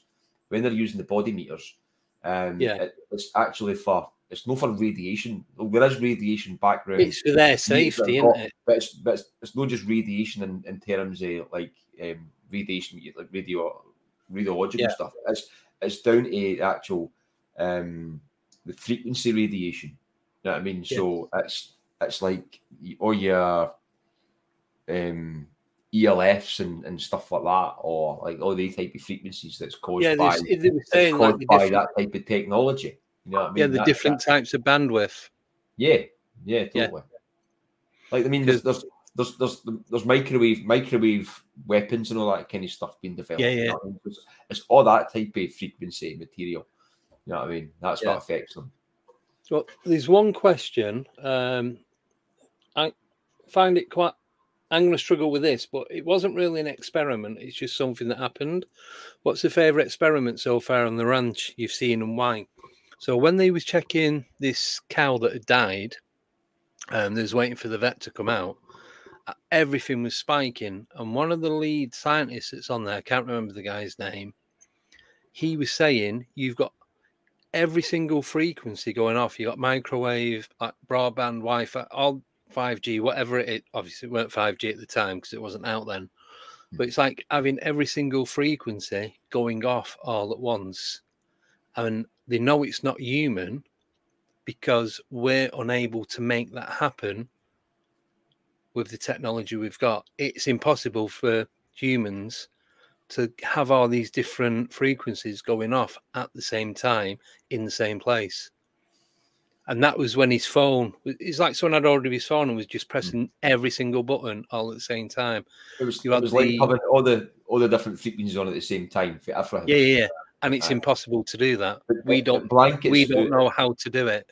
So it blankets out at 1.6 gigahertz roughly, right? So that's what it hits when you see that signal, right? The signal they define when they know the phenomena has happened is 1.6 gigahertz, right? Yeah. The 3 gigahertz range is the whole kind of UFO type range as well, right? But that thing with the 1.6, you can get that in other types of frequencies, right? But going into the kind of question as well, the same type of thing where the experiment, I don't think it was explained very well, because when the experiment, when they were actually the same as what Andy's talking about, right? But they were trying to find out where the signal was coming from, right? Yeah. 1.6 gigahertz, right? So they attributed that to a certain point. So when you use a normal meter, when you use like an EMF meter, it'll search for it all kind of out the bandwidth will just kind of search. You can't, they're not really directional unless you buy a certain type of meter that can direct it. Well, So that's what they were doing, weren't they? So they put them in like tin cans, so the rest of the tin can would shield it, direct it. I don't think, to be honest with you, I don't think that was extremely accurate. But I don't know how they came from, because I know a wee bit about the meters and stuff like that in regards to the condition I had. So I know a bit about the frequencies and all that. So with them trying to do that with the meters, and then for somehow finding out a mile above the ranch that they've got this signal, the stronger kind of thing of the signal that's just coming for up about a mile above the ranch, or X amount of, maybe like it's like about a kilometre and a bit above the ranch where they're finding the signal coming from, they're stronger. So I don't know how they got to. I know they obviously went up and they dropped stuff for helicopters and all that kind of stuff, but it was initially how did they get the weather balloon thing, didn't they? So I found that that interested me, right? But I don't think there's enough explanation to how they found it, and that's one of the things I'm thinking. Where are they getting like nods and winks for the BAS team who were there before to say, right, look here, this is what we found, because maybe they can't pass that knowledge on to them. But I found that interesting, and I found what else was it? I found the one interesting when they got the rabbi in, and they done that, which we'll talk about when we go on. But just I've not seen that one. So the rabbi done some type of ritual which opens up a portal or closes a portal. I think it was open up a portal. And as they done that, they had all the sensors on. They had the what do you call it? The spectrum, obviously, but you can see like the heat spectrum and all that kind of stuff as well. Yes. And then so when they done that, the 1.6 gigahertz hit. They then ended up, they could see something moving in the heat kind of zone when they had a good picture of Homestead 3 or something like that. And there was a few other things happening at that same time. I just found that quite interesting when the guy was doing that. And it happened again when they recorded the rabbi doing it and they put it out elsewhere and they still got some type of effect from it. Yeah. So I found that quite interesting.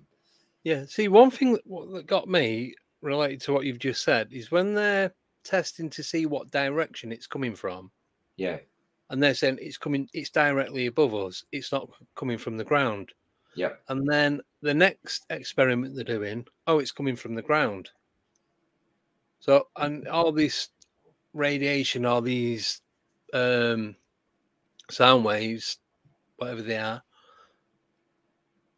moving about. But like you said, they don't explain how they've got to that point. Yeah. It's just so they have got doing that. They have got detectors everywhere, but that's the thing. It's not a case where they've shown how they've pinpointed it. I mean, I know they've done the directional thing in the tin can and all that kind of stuff, but that, I mean, maybe when I go back and watch it all again, I mean, in regards, I've been through it a few times, but I just didn't think it was clear enough an explanation of how they found the thing in the sky. They pinpointed that here in the sky, which was some type of portal. But John Alexander, who was worked in the BAS team with Bigelow, that was the BAS team. For anybody that doesn't know, I'm sure you do. That was from the Defence Intelligence Agency. So that was funded. That was the one that was provisionally funded by OSAP, which was, I'll just get that acronym for it, was Advanced Aerospace Threat Identification Program. So that was OSAP. That was a precursor to ATIP, which everybody knows about with the Tic Tac and all that kind of stuff. Yeah. So ATIP came out of OSAP, but OSAP funded BAS, who done the investigation on Skinwalker Ranch after 2004. That's what you don't know. That's still kind of classified stuff, but you know some of the stuff has come out of that, but not a lot. Yeah, they mention it, but obviously they don't go into detail because apparently they've not been told. It's all been kept under wraps.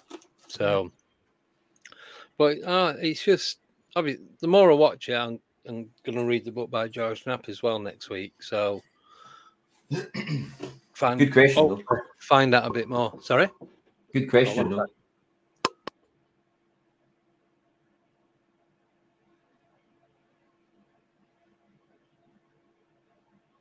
Sorry, 1 second.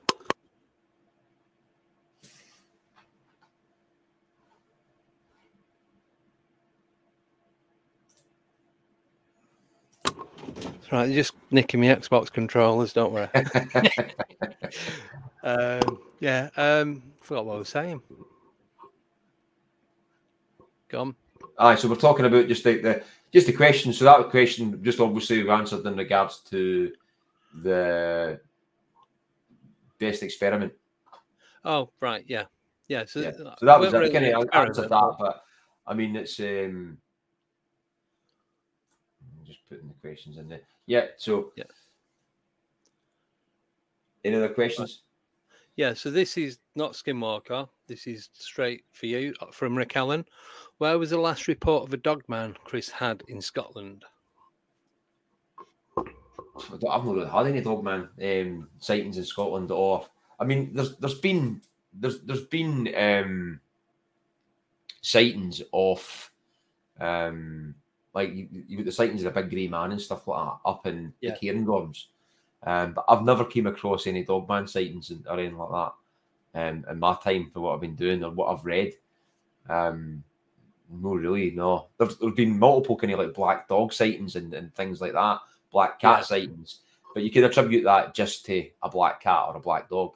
One of the interesting things, going a slight bit of tangent, so going into that with the no dog man, but there is cases of the big grey man or Bigfoot up north, which has been highlighted by like obviously Chris Turner and Elusive and stuff like that. But there's a book, if you've not read the book, there's a book by Affleck Gray, his name is, and he documents a lot of the cases from the early 1900s to late 1800s right through to present day to when he was alive, of sightings of like kind of Bigfoot in Scotland.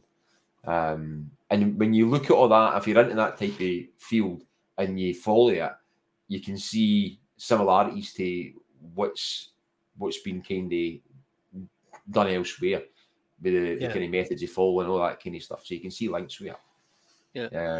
But no, nothing dogmen, anything like that. Well, I've got a proposition. I know where one is. Do you want it? I don't think he means a dog man. I think he means a report. Yeah, definitely. Yeah. Do you want to? You can contact me via Facebook, Scottish Paranormal Podcast at gmail.com, or basically any name. Yeah. Give me a shout. Yeah, because you're on pretty much all platforms, aren't you, with the podcast? Yeah. Spotify, Apple. Yeah. Stitcher. Castbox. That's the one I use. Most podcasts and streaming sites, and then obviously YouTube as well, Facebook. Yeah. But yeah, give me a shout, Rick. Definitely. I'm trying to think. I was going to say there. I was going to say something else. In regards to that. No, the dog man. But there's been sightings of like Bigfoot and stuff like that. I mean, the things like that. Well, not myself personally, but there've been sightings in the past. But like you said with the Silverman, was it Silverman? Yep, that's like 5 miles from here. If that. Yeah, because in that way you go. You said you go running up that way. When you come on last time, you're talking about it.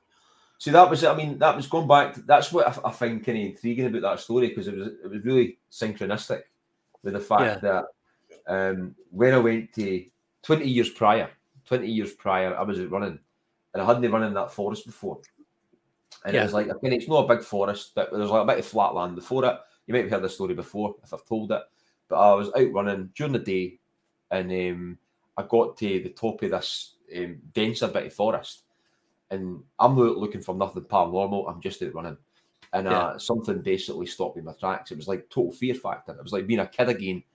Yeah. And no want to go any further. And I cut my run short and came back. And I thought it was really, really weird. Told the wife. And now you would attribute that to the Oz factor.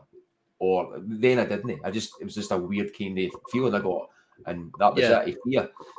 But when I went and interviewed the guy for the Silverman for his sighting, it was about 50 to 100 metres from the actual encounter that he had. Yeah.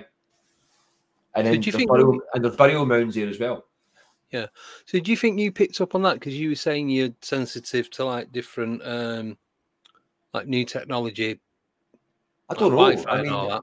Do you I think don't that's know. could be part of it? I'm not sure. But the whole kind of thing where like, it's not as bad now because I stay away from quite a lot of it and I don't prolong use. But I could feel your phone ringing before it would go off in your pocket. I mean, I could feel a text coming through before it would come through. Yeah. But it's nothing paranormal. It's just I can just feel it. I'm just sensitive to microwave radiation.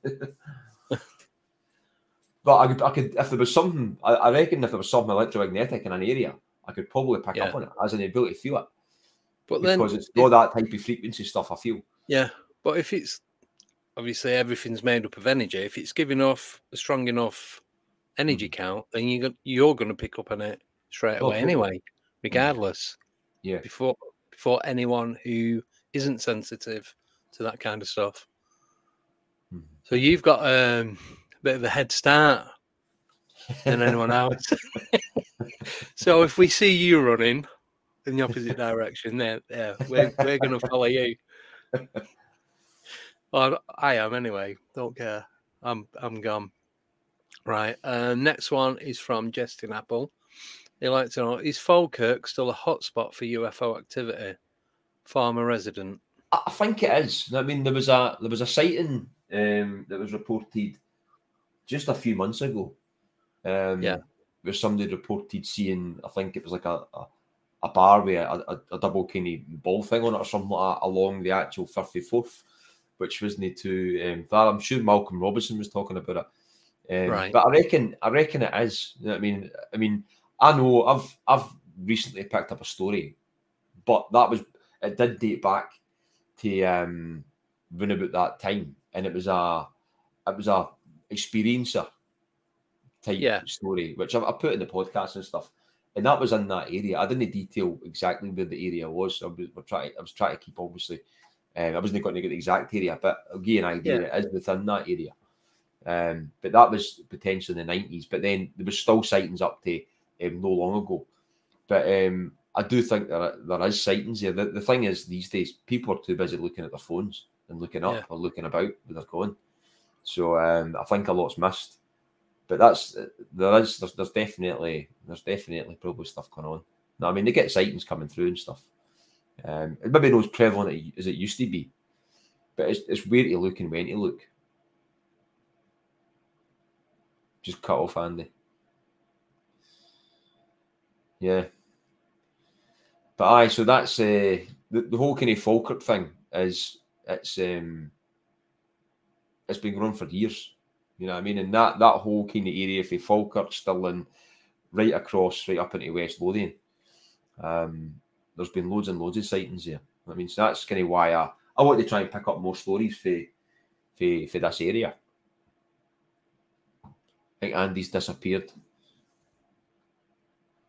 So when he's not here, I'll go on a wee bit more about Skinwalker when he's not there. So the other bit as well, we were saying there, as you probably know, back to Skinwalker, OSAP was funded by the DIA. They funded BAS, which was Bigelow Advanced Aerospace Studies. I mean, so basically they funded it for years. They had it in there for a good number of years, and then a lot of that stuff still can classify. But totally interesting place, and I do think that there's more and more places out there,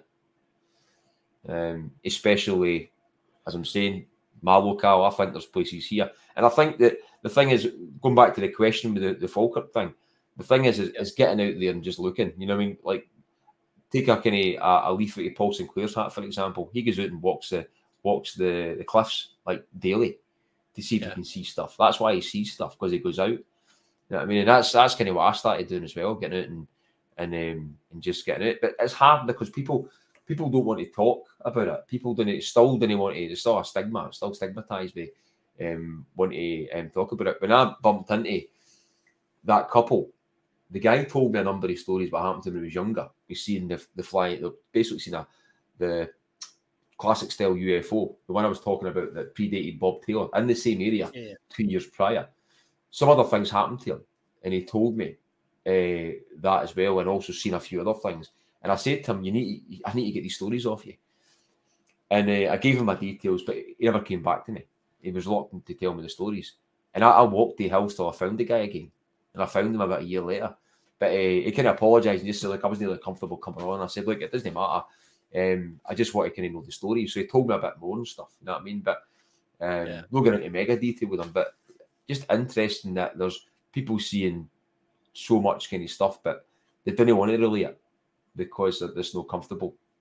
Yeah. It took me years to even kind of talk about some stuff. And what I've seen is no extremely crazy. You know what I mean? Yeah, but to anyone who's not into anything like this or doesn't believe it, the thing is, though, I mean, if you've not got anybody, if the people are no into it and they're no following it, and like all he is, are kind of we're into it, we follow it, we read probably some of the same literature and books, follow the same stuff, and we've got a rough kind of grasp of what each other's kind of talking about and stuff. But if you've got somebody who's no into it and they find out a bit from maybe CNN or the news or whatever, and you want to tell them, where do you start? Right? Because like you can't jump in and start talking about Dolores Cannon regressing people and talking about what the alien agenda is. They're just going to think you're absolutely like nuts, right? But we understand that because we've been kind of following it, and we can. You've got witness testimony for that length of time. People see much, and we know it. We follow it there. But the thing is, it's trying to.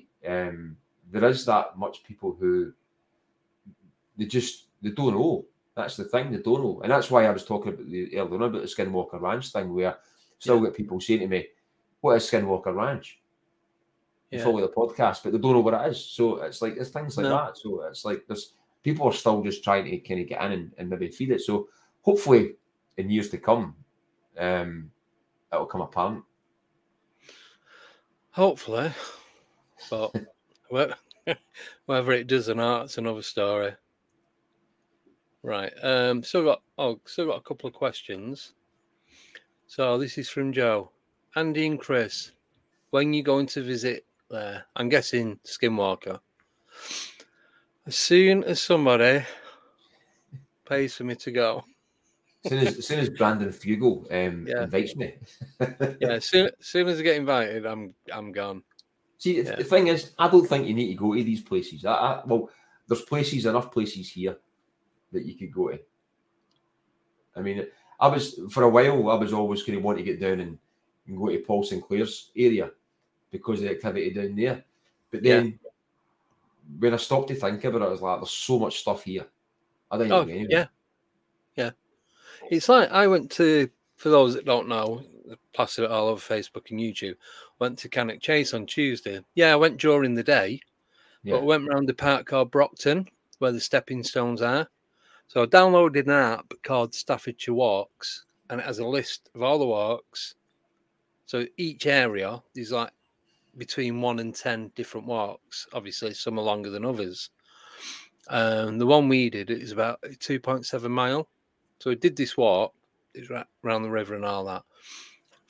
There's a few bits that felt uneasy and a little bit eerie, but I think that's because there's no one else about. You couldn't hear the traffic. It's gone down into like a ravine.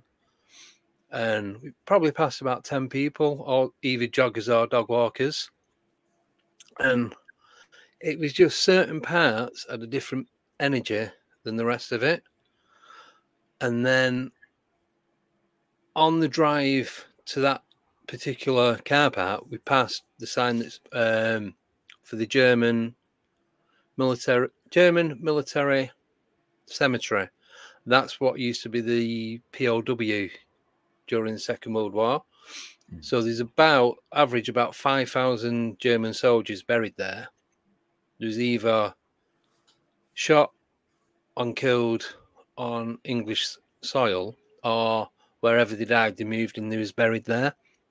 And even that during, I had a bit of a scout about before I did a live stream from there, but I weren't just going to go in and start filming. I waited, was in there 10, 15 minutes before, checking it out, making sure there's no one going to come over and have a go at me for filming. And just walking around there, it's like, even though it was during the day, it was deadly quiet. Mm-hmm. The road was only, about half a mile away. I mean, you would normally still hear the traffic, but you couldn't hear anything. Mhm. And it was just, I don't know.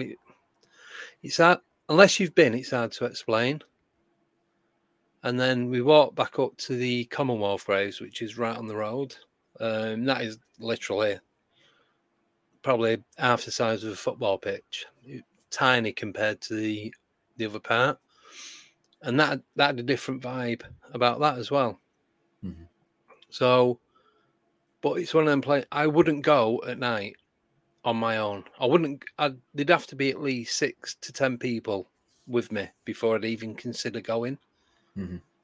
You're miles away from anywhere, and there is, once you're in that part, I suppose it's like the Highlands in Scotland.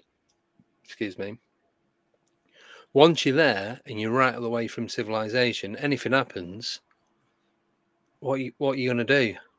Do you know what I mean? Even if you just go over on your ankle or something like that, Yeah, look, that you're going to be waiting quite a while for medical attention. I'm going back up this year to Ben McDoo is where you get the was the sightings of the big grey man up in Scotland. Right. It's a mountain. It's like the second highest mountain in Scotland, and Right, okay. so there's been sightings right through the years. And across from Ben McDoo, there's another place called it used to be called the Devil's Penis, right? It's called Devil's Point now, right? Yeah. And that was attributed to a lot of strange things. The devil's in the detail with the whole kind of come back to David Pilates with some of his stuff, right? So the devil's in the detail. So it was called the Devil's Penis for something, right? So I'd been up during it was a couple of years ago. I went up and camped in between them. But Yeah. planning to go back up maybe like this year. Go up there and get a visit up and see what's what. Yeah. Sorry, I'm just going, as you're talking, just going for other questions. I've just got to stare a couple. Have you ever done, because I've heard there's a lot of activity around Glencoe. I don't know the exact point. Well, Glencoe, there's a place at Glencoe called the Lost Valley. Right. So you go up through this kind of mountain, and then it used to be a place where the cattle rustlers back in the day used to hide cattle. That place up there is supposed to be quite eerie. So you go up this kind of mountain through this bit, and it's like a pure flat pasture land, and then there's like it's just mountains right round about you, and it's people go up there and camp and stuff like that. But that's quite an eerie place up there in Glencoe. Yeah. No, because I've heard a lot of different stories around there. I know there's one. It's like a pub stroke hotel. I can't remember the name of it. And there's like anyone that stays there ends up, they never stay the full night. Mm-hmm. But they either leave and find somewhere else, or they go out and sleep in the car or van or whatever. I can't remember the name of it. I was hoping you was going to know. I know it's a bit vague, but that's all I can remember for it. Is it definitely in Glencoe? Yes. Aye. Yeah. I know. I've driven through there, so I know these. I know you got like the little villages and that scattered about in the towns, but there's not a lot really civilization in that area. Yeah, there's not a lot there. There's a pub called the Clack Egg at the bottom of Glencoe. Yeah. I don't think it's that. I don't think it might be that. No, that doesn't sound familiar. Aye. So if I find it, I'll let you know and see if you've got any reports on it.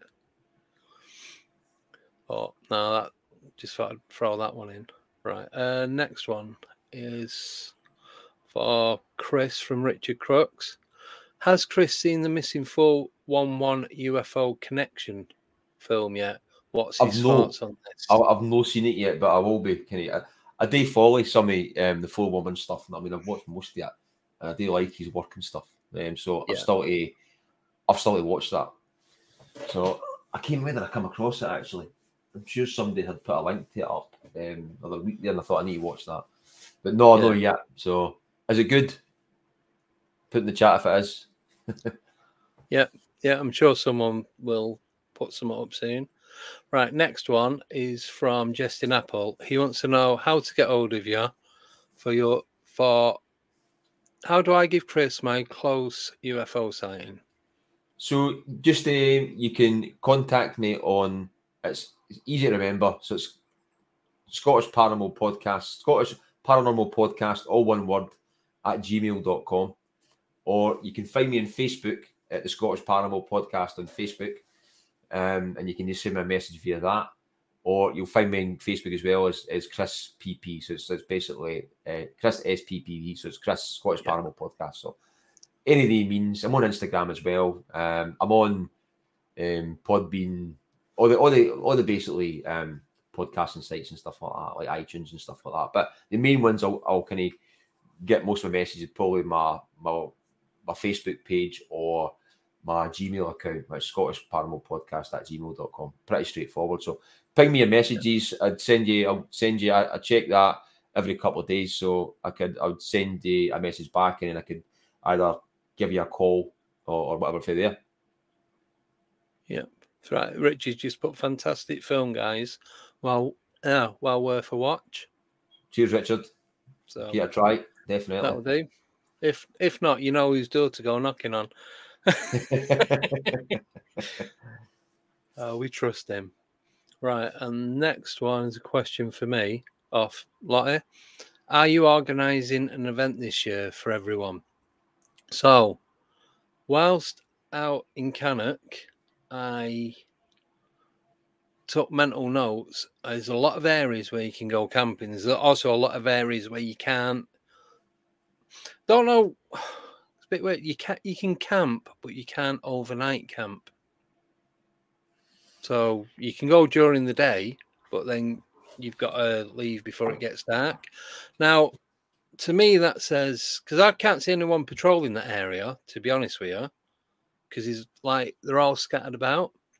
So do you reckon that'd mean then there's no overnight camping because there's stuff going on that they don't know about? Or you're just not allowed to stay overnight in case you make a mess? Because there are quite a few, is it National Trust? Nature reserve areas that are fenced off where you can't go in. So I have been given the go-ahead from the missus that I'm allowed to go and do a weekend camping over at Cannock. So I want to do that, but like I said, I want there to be at least 6 people going, because if anything does happen, then there's enough people there to help sort out. And the camping's free as well, so you don't even have to pay for the lot, whatever you call it. You can just turn up and go to one of the campsites. Because a lot of the parking areas, other than the visitors centre on the BMX mountain bike track, you don't have to pay for parking, but they are right out off the main drag. So once you're there, you're like middle of nowhere. So I do want to sort that out. I know Warren wanted to go. Lottie's up for going. I know Jo wants to go, but she lives the other side of the moon, so no one's going to be going down picking her up. Now she's like in Southampton. It's like I think there's only Jo that lives in Southampton. No one else lives down there. So, yeah. So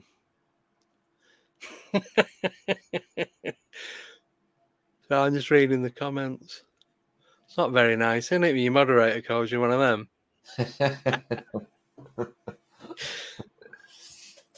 Yeah, so I'm going to be sorting that out. I'll put a note on YouTube and Facebook. So, yeah, if you're coming down to England at any point, Chris. Yeah, I come down now and again. I work down there now and again, so yeah. How far do you come down? Well, I cover right down into the northeast of England. Right. But I sometimes travel down to outside Luton and stuff like that as well. Outside where, sorry? Outside Luton. Oh, it's not far from me. Mm-hmm. So I'm down there now and again. Yeah. I'm actually down there next week. Oh, give us a shout if you're anywhere near Northampton. I'm flying in the afternoon, then I'm flying back out the next morning. After. Right. So you're just in Luton and back again. In and out, aye. It's actually up next to Bedford. Right. Yeah. Cool. Right. Have you anything more to add to anything, Chris? Well, just Skinwalker stuff. Obviously, that was just kind of covering a bit of the basis of the story to start off with. And then obviously, as I said, it went from NIDS, went from the Shermans to NIDS to Bass, who were like the DIA funded. And then from that, now it's been passed on to Brandon Fugel. He kind of bought it over after Bigelow. Bigelow's like a billionaire. Brandon Fugel's probably he's a millionaire or a billionaire. He's a billionaire as well, isn't he? It's quite hefty. And so they've now kind of upgraded all the kind of security. If you watch the program, you know what I mean. So they've up security, cameras, a lot more technology. So and then it's just kind of what they find for here onwards. You know what I mean, so that was kind of the initial kind of bit of story. Is there a lot? There are a lot more stories in there. So if you've not heard the Skinwalker Ranch, it's worth reading the books or watching a few podcasts on it. I've not maybe done it justice with some of the stories in there, but it gives a kind of idea of what the place is. And then we move on to like the actual series, and we can obviously talk about the series because you can comment on the series, and you can there may be some bits you think is crap in the series. Sometimes you might it's actually quite good. Some things you thought kind of works and whatever. So it's all that kind of stuff. So and then for that as well, it's like how could you attribute the way I quite like it as well is how could I attribute any of that information that you've got within that series, the technology they've got, the tested run and all that kind of stuff, can we use that here? Can we use that in other areas within a kind of cost parameter? You know what I mean? Can you recreate things like that to try and poke the bear elsewhere? Well, the thing is with them though, that Fugel's got millionaire, billionaire, whatever, so he hasn't got any issues. If they need to do an experiment, he's got the money to cover the costs. So it's nothing to him to get any of that done. Mm-hmm. But for the likes of us, it's like it's literally two yogurt cartons and a piece of string. I've not got a helicopter line at the back of him. No, I've not even got a fake one. But it's a lot. If you've got the money, you can get whatever you want. Mm-hmm. So it's just how it is, isn't it? Really. Mm-hmm. But so if anyone, so we're going to be doing this for the next 3 Fridays. So next week we're going to cover season 1. Week after season 2, and then the week after that is season 3. Then a roundup of everything that we've gone over. Is that right? Yeah. Yeah. So I think that is everything. I have nothing else to add on to this. Thanks for the questions and the time, folks, as well. Yep. So we'll see you next Friday, same time. I really can't speak tonight. For those that don't know, it's changed back from 7:30 to 8 p.m. as of this week. Even the ones on a Wednesday are going to be 8 p.m. So nothing at 7:30. Couple of reasons for it, but don't need to explain them. Just make sure you can be here at 7:30. At least you're going to get a decent seat at the front. You're not going to be sat at the back. So, that's it. So, if there's anything that you want to ask us ready for next week, get all your questions sorted and wrote down, and then we'll do like we did today. First half, we'll talk about what we've covered. Or do you want to do it? We'll do the questions as they pop up. Yeah, easy. I'll let you decide. It's entirely up to you. Sorry, I'm having to do. My other mod has decided to not show up, so I'm having to do everything on my own, and it's a bit of a bar ache, to be honest. So, right. On that note, we're going to go. I'll play the trailer rather than do the outro. I'll just play the trailer. What I made for the Skinwalker thing. I meant to play it at the beginning, and completely forgot. So, it's just one of them weeks. Right. So, see you same time next week. Thanks again, Chris, for doing this project. Cheers, everybody in the chat. I'll speak to you all soon. Have a great weekend and good night. 14,